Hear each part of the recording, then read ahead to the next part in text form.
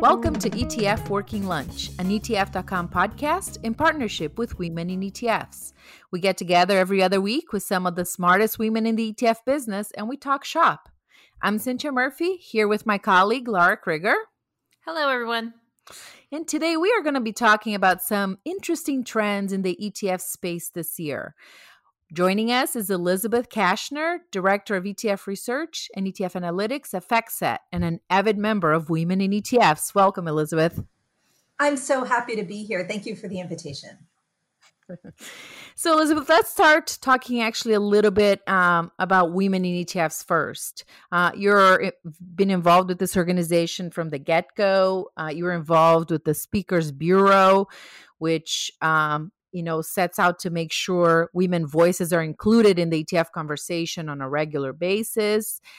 Just briefly tell us a little bit of how you got involved with this effort of the Speakers Bureau, and, how we is connecting and inspiring women in this era of, remote working, Zoom calls, and, networking at a distance, really.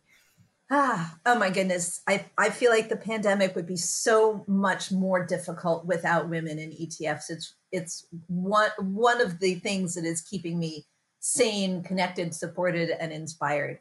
So I'm delighted to talk about the organization and my own history with it. I was one of the very first members to join Women in ETFs. I raised my hand the minute that a call for volunteers went out. I had the privilege of co-founding the San Francisco chapter. My favorite part of that was getting Women in ETFs logos on M&Ms that we could give out at the launch. Love it. Yeah, light blue and dark blue. But it's hard to believe that was close to 6 years ago.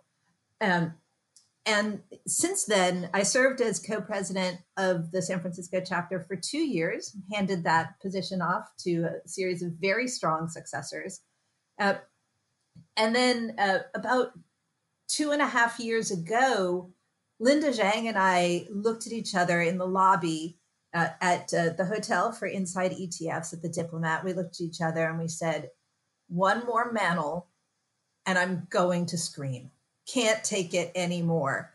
And what we were referencing, of course, was the steady stream of panels that were filled with experts in the ETF industry, people who were absolutely qualified, had every reason to be up there, but who all looked shockingly alike. There were an awful lot of men and not very many women up there, and not too many people of color either.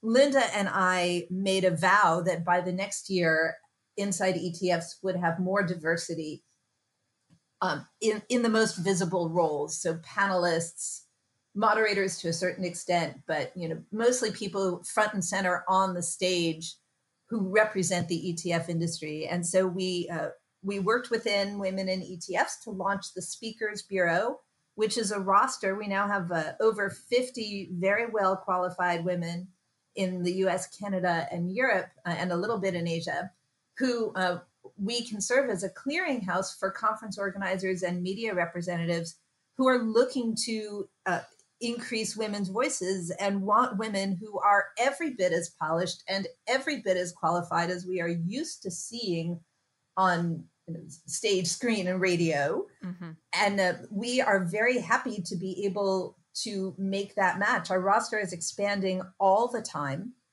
And we've placed women at conferences, webinars, press quotes, and we feel like we're just getting started. Do you find that, this effort is more challenging from the side of getting event organizers or all these opportunities to get insight to think about including women? Or do you think it's harder to get women to raise their hands and say, hey, put my name on the list? What has been your experience connecting the two dots? My answer might surprise you. My experience is that it's neither the women nor the conference organizers, but everybody who sits in between. And what I mean by that is that there are certain conferences that are organized on a sponsorship model. And So what that means is that the speaking slots are determined by marketing departments at the firms who have paid for their representative to be up there. So some ETF firm decides that it's a good marketing move for them to have an expert sitting up on a stage. They go inside in their marketing department and they say, get me somebody. And the marketing department, of course, is pretty far removed from, both the women experts and from the conference organizers. So what we've found in the past year or so is that we really have to work every step along the way. It's not enough to have the goodwill and solid intentions of the organizers. And we have no shortage of women who are raising their hands. The problem seems to be the plumbing. So what is the concrete way that you're working with maybe marketing departments to make them realize that they have the in-house talent? That's a great question. And, there's been a number of ways, but the primary way has been that Women in ETFs has very strong internal organizations, including our own relationships with our own sponsors. There are many, many corporate sponsors who support the work of Women in ETFs and allow us to do the industry changing and vital work that we do. And we know that our sponsors' interests are aligned and that our sponsors also want to see an increasing number of women represented. So sometimes it's just a matter of having that conversation and making sure that you know the right people to have it with. So, Elisabeth, when it comes to thought leaders in ETF, somebody who should be on every stage, you come to mind. So let's pick your brain about some interesting things happening in the space this year. Laura and I were talking shortly before our call here. And if you look at 2020, we have seen a massive number of ETFs shutting down.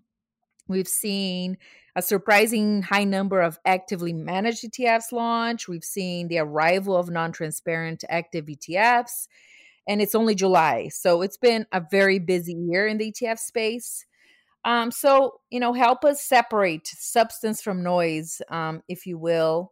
What do you see as some of the most important trends in the ETF industry that have staying power this year, that aren't just going to be hot flash in the pan fads?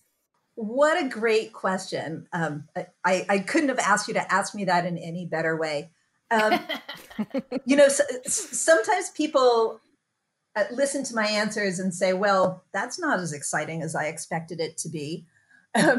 And I think in the long run, that is the real trend that we see, certainly in the first half of 2020. There were some absolute headline grabbers, which I'm happy to talk about, and I think they're really important themes. But the bigger deal by far is the acceleration that we saw in ETF products across the board getting ever cheaper all the time in almost every asset class and in almost every strategy. The same song that's dominated the industry for the past several years, this constant race towards zero fees and zero cost beta exposure, really.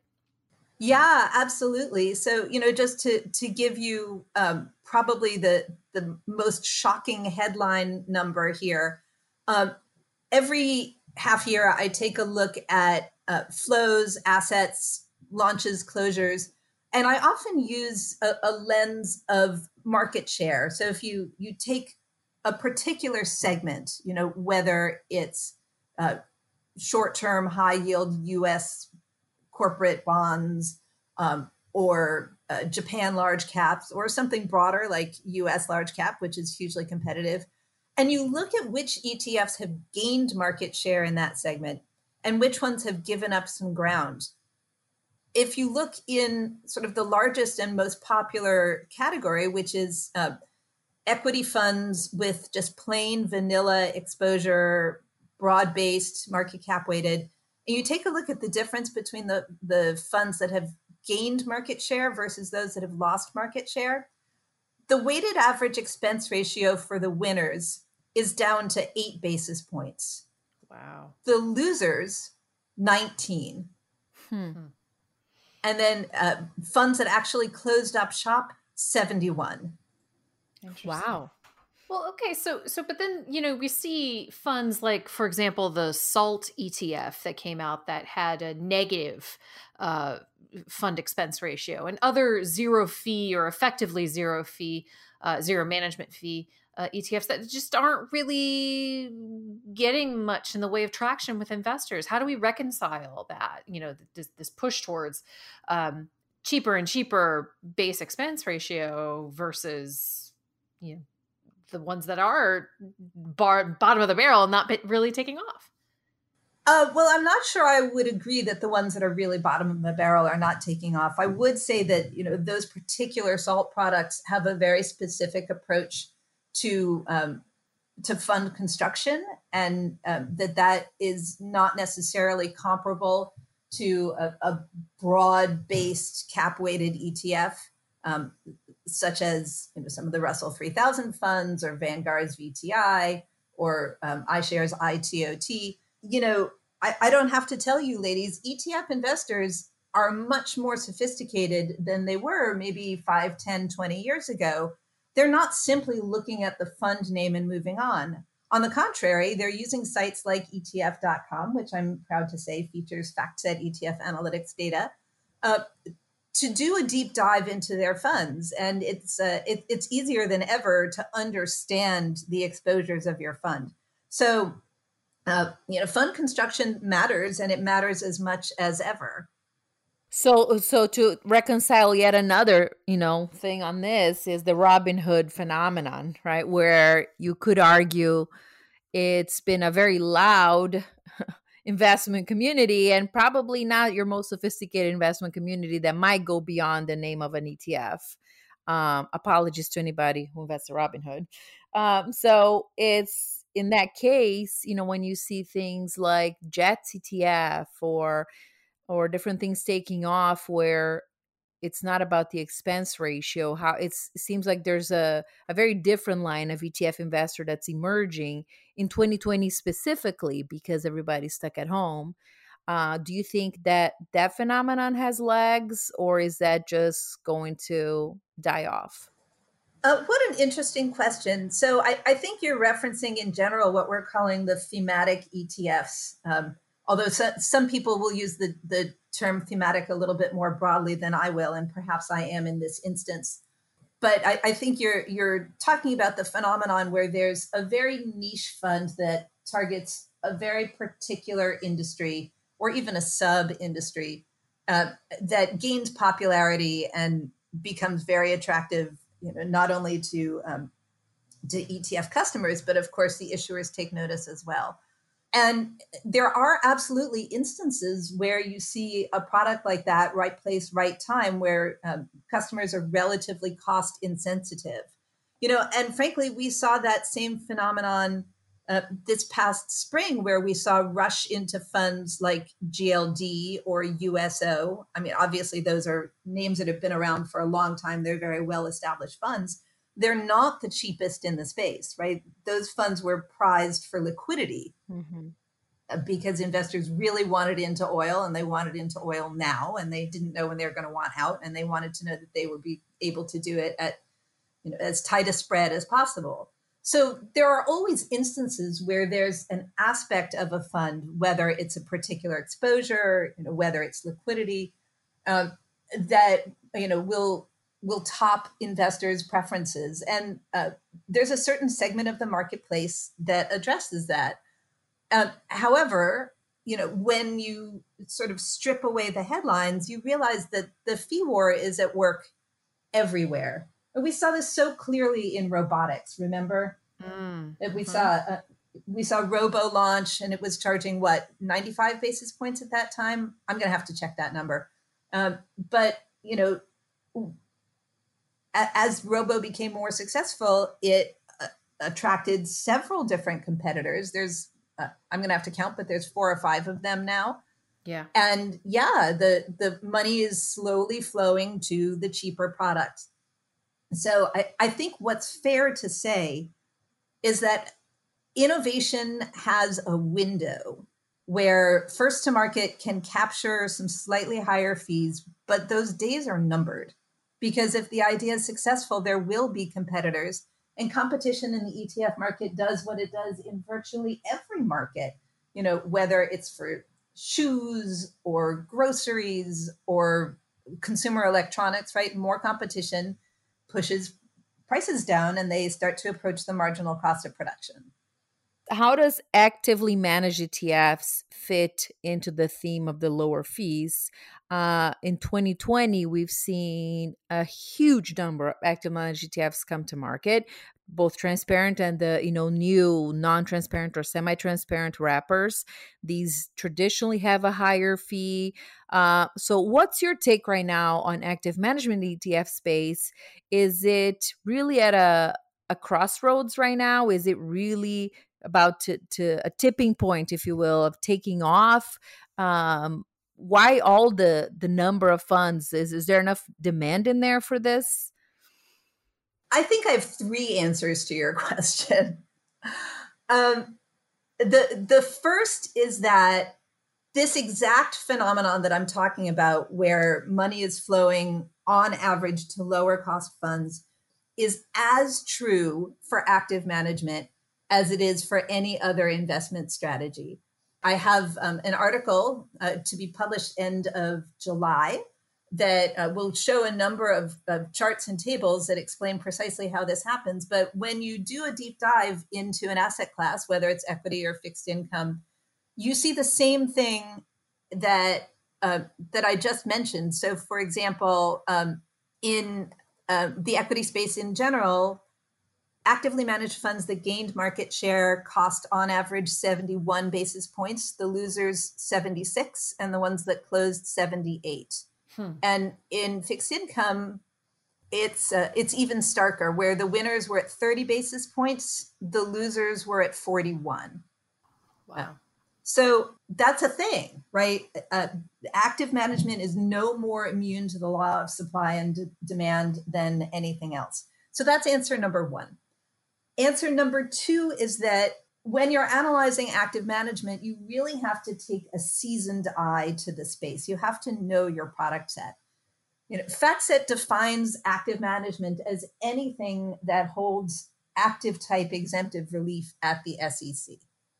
And so there's a number of funds in there that, for legal reasons, do have that SEC registration, but don't fit anybody's concept of true active management. And the easiest ones in there to understand are the buffer funds.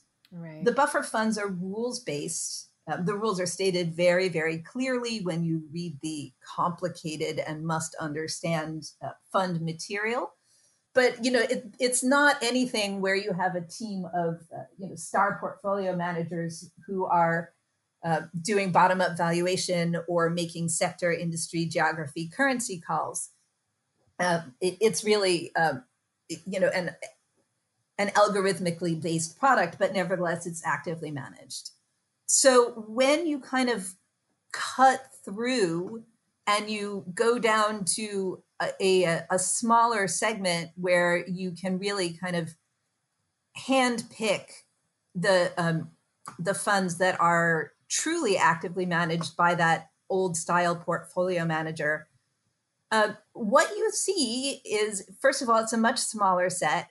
And secondly, the flows in there, they're a bit circular in that there's a large number of funds where if you take a look at the largest shareholder and you take a look at the name of the fund issuer, they are one and the same. So there, it's very possible to pump up assets into products that are not necessarily competitively priced if you also own the assets that are coming in. Right. It's that whole BYOA trend of bring your own assets, to that approach towards accruing assets in your products that's become so popular. We first saw it with JP Morgan. We've seen it from Goldman Sachs and Schwab, and just basically any big issuer that has assets to bring, for sure. Yeah, and I imagine, from the issuer's point of view, their hope is that the issuer capital becomes seed capital and that the fund becomes much more widely held. I am not sure we're really going to see that. Why not? Why don't you think we'll see, hasn't that been the motto up to this point? Assets beget more assets, right? Mm-hmm. All you need to do is get to that first 100 million and then boom, you're going to see it just skyrocket, right? Well, sometimes it skyrockets and sometimes it doesn't skyrocket, right? So, I, and it's a hugely competitive landscape out there. Active management in the ETF wrapper has the same mathematical challenge that active management in the mutual fund wrapper has, in that for every overweight somewhere out there in the market, there's some other participant who has an equal and opposite underweight. Only one of you is ever going to be right. And so, an active bet is as likely to be a winning bet as it is to be a losing bet. So to overcome the fees and the cost of running the fund, you have to be right more often than you're wrong. In a frictionless world, that's only going to happen to half of the participants. We don't live in a frictionless world. So it's a hard sell for funds that really compete on performance. And that's certainly why you've seen such adulation for Cathie Wood, who has really managed to deliver the goods on a performance basis. Yeah, we actually had her on the show not too long ago talking about her approach towards active management, and it was just really enlightening to hear her take on how you can do active management in a fully transparent wrapper, which we've seen the non-transparent wrapper come out this year, and to mixed success for sure. Yeah, and just along those lines, I really am going to be eager to watch the flows in that space to see what value ETF consumers put on disclosure or non-disclosure. I've long held that the ability to see what's in your portfolio is a value to the investor because of the due diligence responsibilities that the investor himself or herself will hold. The valuation is really hard. It's more like an out of the money put. Most of the time it's going to expire worthless, and every so often it's going to be priceless. So, I believe it's a positive value for the investor. I should say that more clearly. I believe transparency is a positive value for the investor, and I'm interested to see what the market clearing price will turn out to be. So beyond fees or fee compression, the interesting trajectory of active ETFs from here. Any trend, anything else that stands out to you as either overlooked or either really important and investors should take notice or issuers should take notice? I think we cannot ignore the increased popularity of fixed income ETFs. And this past half year was really a sort of a game changer in there. And it's not just that we had the Fed come in with approximately $8 billion of purchases, because fixed income ETFs for the first half of the year attracted over 96 billion. So the Fed is less than 10% of that. And it really shows up in the market share. So at the start of 2020, bond ETFs held 19 cents out of every dollar that was invested in the US ETF landscape. 6 months later, that number was up to 22 cents. That's an enormous increase in market share. Wow, that is huge. Yes. But is that just is that a market circumstance, or is there a change in product set that's now available? Is it just for some reason all of a sudden adoption, it just clicked? I mean, what's driving really this shift? Well, I have a couple of answers for you. And the first is we don't know exactly, right? FactSet does not have any tools that measure what investors are thinking. That would have to be left to the market research people, I suppose. So I can tell you much more clearly what is happening than why. But certainly there have been a couple of things to pay attention to.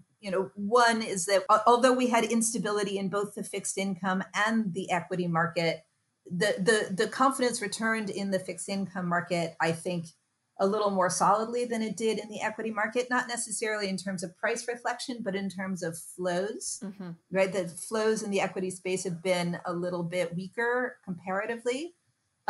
Certainly on the mutual fund side, there's been a lot of challenges in the equity space, whereas the fixed income space is stronger and is seeing more client demand. Now, in terms of the product set, the fixed income product set has been growing and expanding for at least a decade.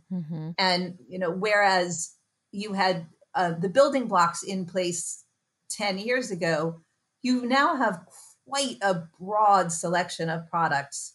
But it's not like it just sort of changed overnight. It's been growing steadily. And, it's soon going to get to the point where the niches are filled there just as much as they are in the broad-based equity space. Unfortunately, ladies, we are starting to run a little long, so we've got to wrap. So did you have any other thoughts on this that you wanted to add? I would say just coming back to the cost space, what I've noticed, I've done a quite fine-grained analysis, and there's really no place to hide from the fee war. For a long time, there was a thought in the ETF industry that, I will launch more complex product and I will be able to charge higher fees for that, and that will be stickier. The first two parts of that may be true, but the stickiness is really not true. And so, success in the ETF space is ever more difficult. And, efficiency, I think, is ever more prized in the market space. There's no place to fall asleep. That is such a good point to end this conversation with. Unfortunately, we have to leave it there. I just love the idea of there's no space to fall asleep. That's pretty good. Well, anyway, thank you so much, Elisabeth, for joining us today. It's been a real pleasure chatting with you and picking your brain. It has been so much fun, ladies. Thanks. So for more on this topic or on any ETF topic, or to catch up on past episodes, please feel free to visit us at ETF.com. And for more information on how you can get involved with Women in ETFs, please visit womeninetfs.com. You can write to us with your questions, your comments, your thoughts, your feedback at ETF Working Lunch, that's all one word, at ETF.com. On behalf of myself, Cynthia Murphy, and the rest of the ETF.com team, thank you so much for listening, and we will see you next episode.